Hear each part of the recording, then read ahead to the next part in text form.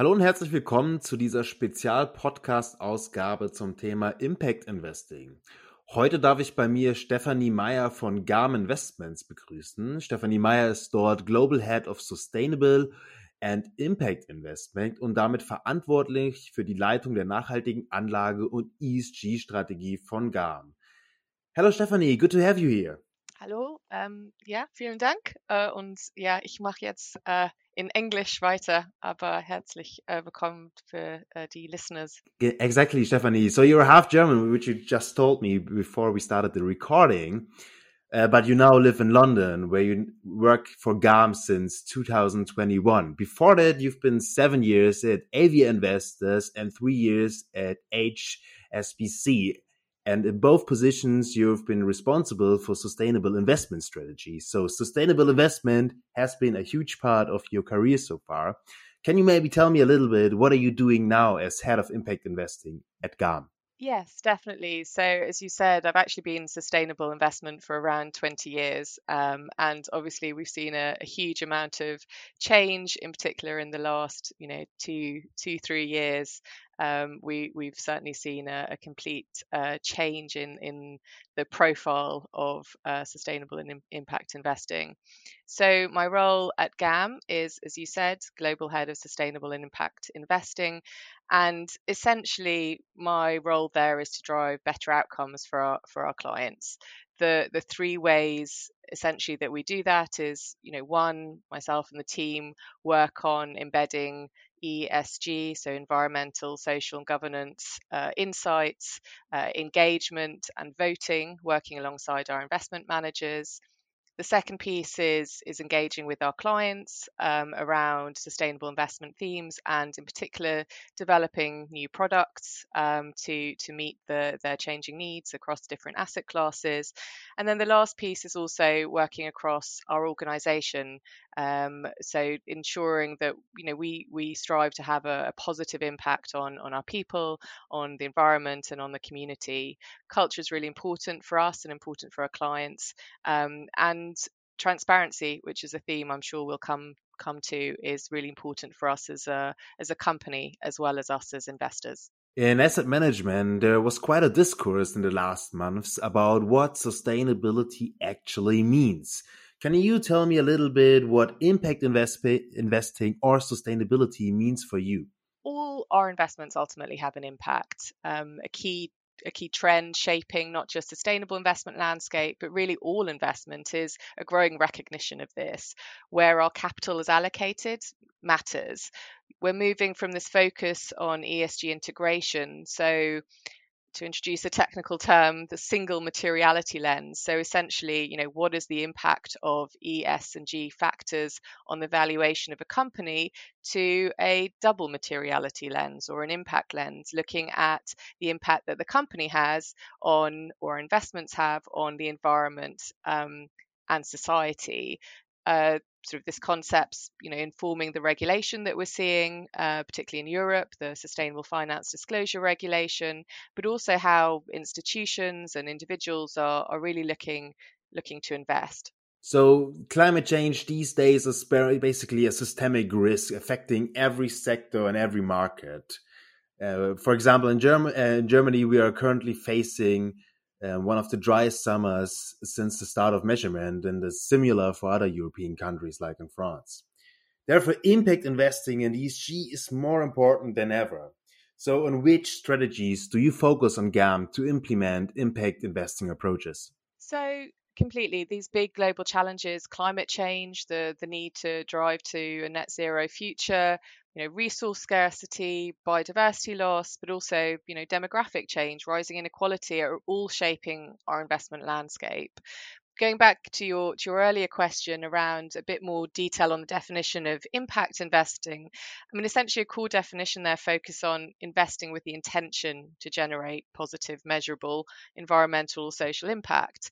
I think the key terms here are the intentionality piece and the measurability piece, and that's really core to the way that we look to invest, and the way that we look to develop the sorts of investment solutions that our clients are looking for. one strategy in particular it might be worth highlighting is a climate bond fund we have, which is focused on green bond issuance of European financials. Now, we see banks in particular as playing a really key role in financing the low carbon transition. We know that obviously larger companies have access to public markets where they are listed. But actually, when you think about the funding for small and medium enterprises, a lot of that comes through banks. European banks are responsible for around 80% of SME lending. And if that lending can be targeted at supporting and essentially helping to finance the transition of those companies to net zero, that is going to have a really significant impact. When we talk now about sustainability, there's always the talk that we need green technologies such as solar or electronic vehicles to make the green turnaround story possible. But these industry, they require investments in mining sector or the metal sector. I'm sure GAM is also invested in solar technologies or electronic technologies. So how can you make green investments in these sectors when you at the same time also have to invest in dirty sectors such as the mining or metal sector? And how can you include them to be part of the green turnaround story? So I think there's two, key elements to this. I think, one is very much understanding the full value chain. As you said, producing some of these the products, that technologies that we need, that we know are going to drive decarbonisation, we need to understand the impacts that they have across the value chain. And thinking about that, and we think about that from looking at the kind of the risks, the opportunities, those impacts, but also the extent to which those can be managed. Having that full value chain sort of look through helps us have a better and broader and more holistic understanding of where those impacts are. And I think increasingly we really do need to understand that full life cycle of the impact to be able to make the right investment decisions. I think the second piece that I think is highlighted by your question is really the point around transition and transitioning sectors. We know we need energy, we know we need building materials, but we also know that currently a large proportion of those are very carbon intensive. So also a big part is thinking through, well, how are those companies, how are those sectors going to transition? Some of those companies are going to do that successfully, and some of those are going to be less successful. So yes, we invest in some European oil and gas companies, but we've done that is very much selectively, and that is very much looking at those oil and gas companies that we think are putting the considerable amount of investment into transitioning to and investing in those lower carbon technologies, while they are, as a business, reducing their dependency on the fossil fuel part of their business. So this idea of the transition planning, how do companies transition, is a really key theme as part of our engagement. And actually yesterday we released our net zero interim targets. So we're part of the Net Zero Asset Manager initiative. And really the way that we see as being most effective to decarbonize our portfolios, but actually focus on decarbonising in the real economy, in the real world, is around that transition story, whether it's energy or whether it's materials, again looking at opportunities around green cement rather than the standard cement, looking for opportunities in that hydrogen can play, and obviously looking at the way that utilities change their energy mix from the more carbon intensive to the less carbon intensive energy generation technologies. So you would say that investments in carbon intensive technologies or sectors are definitely necessary to make the green transition possible? I think we need to recognize that we don't yet have the economy that is low carbon right now. And to get there, we need to obviously direct more capital into those technologies that are going to get us there, but we also need to ensure that some of those key sectors transition and get there themselves. And I think that's a really key role of investors. And certainly, our clients are very much focused on understanding how we navigate and drive that transition in a way that delivers on their investment objectives, but also, as we've been talking about, increasingly thinking around their own sustainability objectives as well. So I've just mentioned two prominent sectors, one the solar, the other one the electronic vehicle sector, which are always named when we talk about the green transition or the climate change transition. Which other sectors do you think are crucial to to cope with the current climate change effects we see? So climate change is essentially going to require a transformation across all sectors. Yes, energy is the key one, and rightly there's a lot of focus, but we need to look at our transport sector, we need to look at our buildings, we need to look at agriculture in terms of understanding, not just the carbon embedded within our supply chains, but increasingly the very real physical risks associated with climate change in terms of the resilience of some of those agricultural supply chains that we have as well. So while there's an important focus on those enabling technologies that we have now, we also need to recognize that if we are to meet the 2 degree, the well below 2 degree, the 1.5 degree Paris target, then actually we are looking at a full scale transformation across the economy. And that means, essentially every sector, every company understanding what that transition means for them, changing the types of products and solutions that they are offering, thinking about resilience throughout their supply chain. And we also need newer technologies that are still in quite incipient stages right now. And I think there's a huge opportunity there, but it's also important that we recognize the scale of the transformation that needs to happen in this transition to a low carbon economy. Do you see sectors where there's already good progress and other ones where they still a lot of work to do? I think certainly the carbon intensive sectors, and again, I think we need to ensure we don't look at all companies in the sector as being alike, because certainly you can see leaders and laggards in a number of these sectors.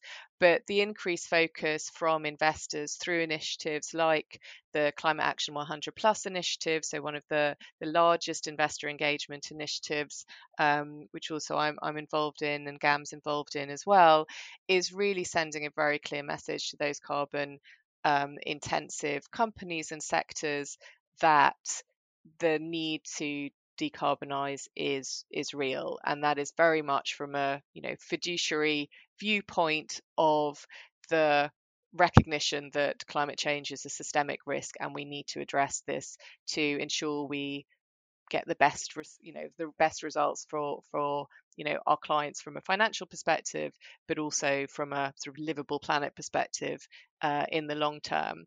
So I think the energy companies, while they have some of the hardest challenges, I think are certainly very aware of that challenge. I think where we're seeing increasing engagement is actually also on the building materials side as well. And I think transport, and you mentioned EVs earlier, is one of those areas where actually some of that transition was pretty slow. We saw, if we're looking, 5-10 years ago, it was really very limited, but things like public policy changes, phase out of, stated phase out in 2035, 2040 of the current internal combustion engine approach to EV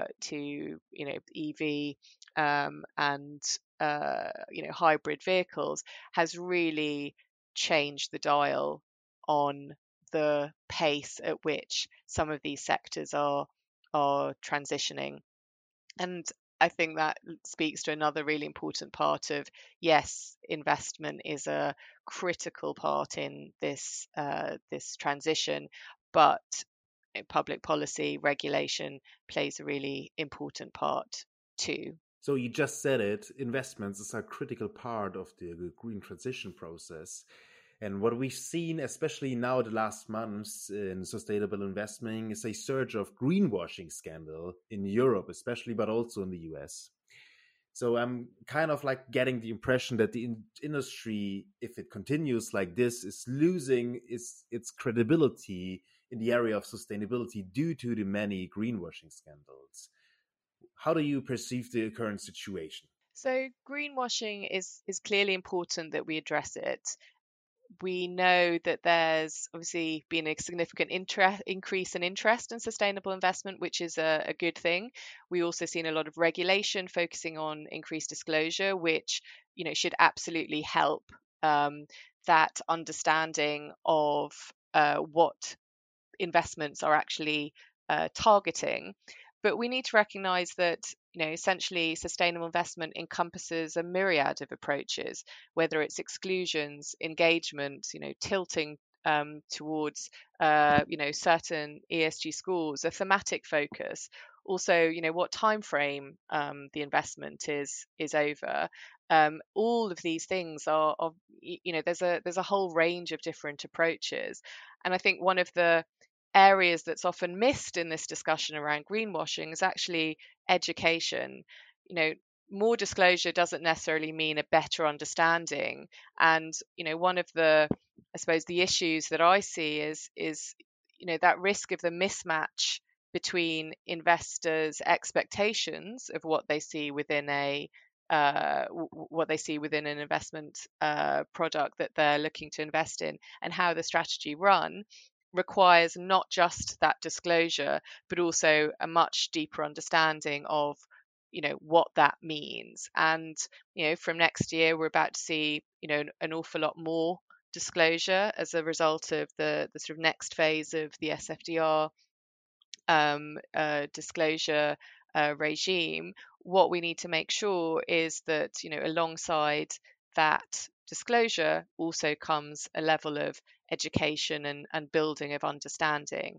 But absolutely, in terms of how do we address it, transparency is key. We need to ensure that our investors, whether they're institutional or whether they're retail investors, that everyone understands what they're investing in and what they're not investing in. So, my impression when I talk to managers in Germany, some of them tell me that sustainable investments in particular often have only the reputation of being nothing more than marketing. So, do you also think this should be approached, and how can you make impact investing be more credible or credible? One of the things I think we should helpfully do is actually ensure that we are more articulate around what the sustainability objective is. We state investment objectives in our funds. So what's the sustainability objective? Can that be clearly articulated? And then going back to the point earlier around the measurability, how do we actually report on what that then looks like in terms of how that's translated into the portfolio construction and ultimately the companies you find in that in that fund or not. If there are exclusions on certain activities, that also means if those aren't listed, then you can hold them. So this issue around whether fossil fuel companies are in various strategies, there's no such thing as a sustainable or an unsustainable company in terms of a single definition. It's, does it fit, and is there an intention, and is it contributing, and can you measure that contribution to an outcome or not? And I think the clearer we as an industry can get is at articulating what those objectives are, and then importantly reporting back on how we meet those, I think that brings that credibility and trust to the industry. So maybe as a last question, how do you perceive the current status of the finance industry? Is it prepared for the future, or are we only getting started? I think here I take the sort of, I guess, 20-year view that I have. In a sense, there's an element of us rediscovering, or a large proportion of the market sort of rediscovering and learning something that those that have been in this industry for a long time already understand. Sustainable investment, ESG issues are dynamic, are complex, are nuanced. We're talking about investing in systems. These things aren't straightforward, and I think there's the drive to clarity, which is good, I think can get tripped up if we don't recognize the complexity that is inherent in what we're talking about here. I think in terms of the three, I suppose, trends that will be focused on, clearly regulation is key, and I think various markets are variously prepared for that disclosure.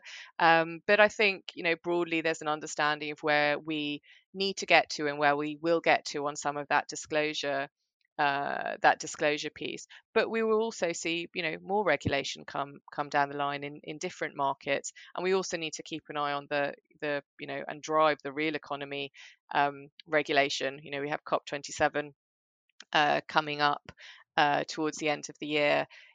Very different dynamic from COP26 last year in terms of the energy and the geopolitical landscape, but that doesn't make net zero any less important. And I think that net zero, so it's the second piece, I think that net zero transition is just getting more and more real. The development that we will see in the metrics that we will have to show as an industry to show the progress we're making, or not, we'll see a huge shift. I think the last bit that I think it's important for us as an industry to kind of think about is what I see as a kind of broader move from sort of disclosure to accountability. So, not just what are you doing, but really understanding the impact of what we're doing. So I'm excited for the future, but it is complex, it is nuanced. Some of it will get messy, but it's really important that as an industry we stay focused on recognizing and driving those outcomes in a transparent way. Thank you, Stephanie, for your great insights. Vielen Dank.